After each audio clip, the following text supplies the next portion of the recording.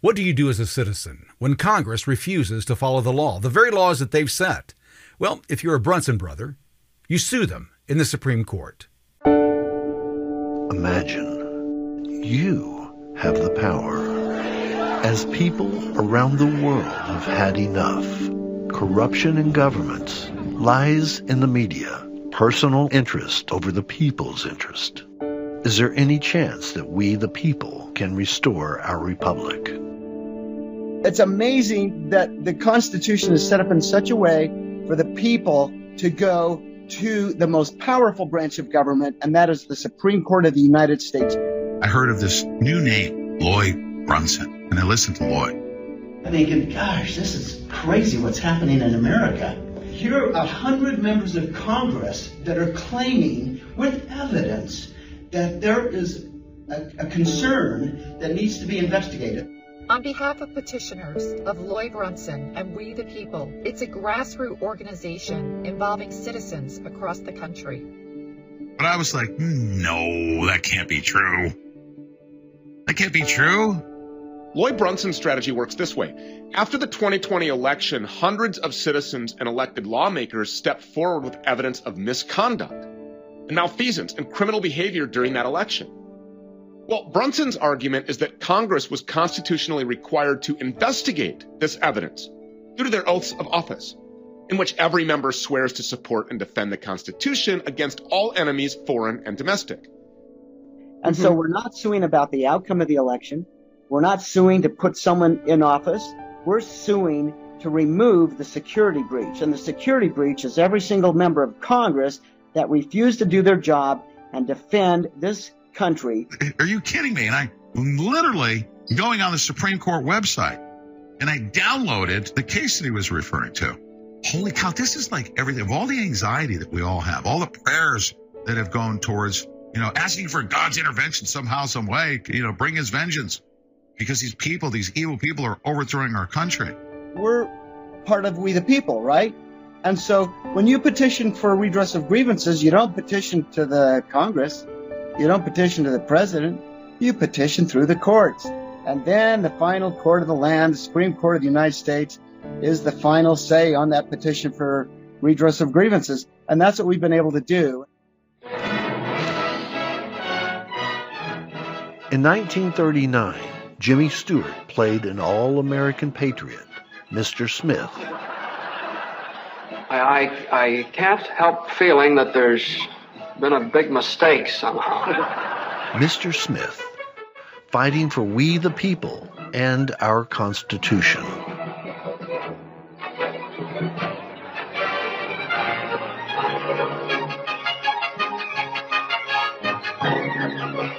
I don't think I've ever been so thrilled in my whole life. And that Lincoln Memorial.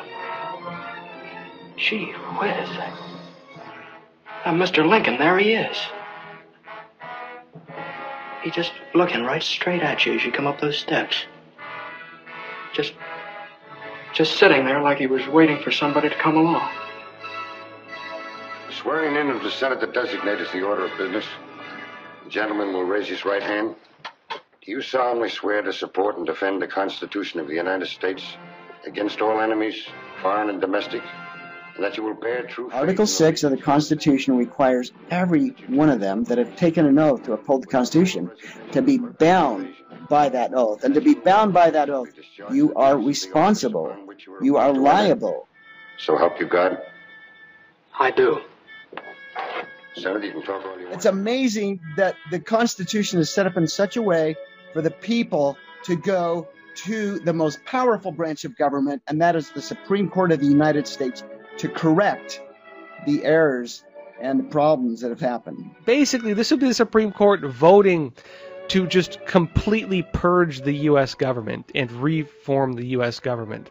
Never before have we seen the Supreme Court have as much power as they have right now because of the set of circumstances. They can go behind closed doors and do what they need to do and do what's right. We produce this video in hope to inspire and empower you, and showing you how the power can be restored back to the people. But today, you can leave a legacy for generations to come that you were part of restoring our constitutional republic. Thousands of letters are being mailed to the United States Supreme Court in support of this Brunson case. Please mail your letters today and even invite your children to write letters and be a part of this historic moment. Share this with friends and family. Invite organizations, companies, one voice standing up, speaking out, and taking action for we the people and our constitutional republic, proving that the pen is mightier than the sword. I recently had a chance to talk to Loy Brunson about this case, and here's what he had to say. I'm raising public awareness about my Supreme Court case. It's a federal case that was actually filed in the federal court, and the federal court actually ordered the U.S. Marshal Service to start serving my summons and complaint, basically my lawsuit. And according to the docket, Nancy Pelosi, Adam Schiff, Maxine Waters, and 81 others were served March 31st, 2021. The next day, the court unfiled my case, called back the service, and so my brothers and I, we took them to court. And we battled there and got them to reverse their decision. And that's the case that is at the Supreme Court right now. It is a Rule 11 petition for writ of certiorari, which means that the Supreme Court of the United States allowed this to be filed without the mandatory 10th Circuit Court decision, which means they had to conclude, someone in the court clerk in the office there had to conclude that it was of, quote, imperative public importance in order for them to file it. And that is alive. It's been denied a hearing one time. We filed a petition for rehearing. They filed it. We submitted and they filed it. And so we should get another conference date probably in October because they've taken a break for the summer.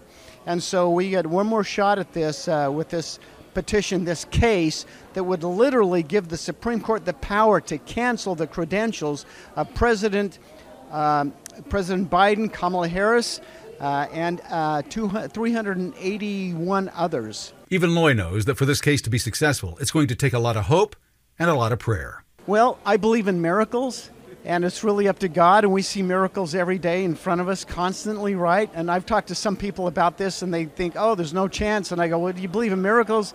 They go, yes, but not this big a one. It's like, it's a little tough to believe in big miracles. But it's been miracle after miracle to get to this point, to have two cases at the Supreme Court. The U.S. attorneys are reading the brief. It's a real simple case. It's about the oath of office. Article 6 of the Constitution demands that the oath be binding with the words, they shall be bound by oath to this Constitution.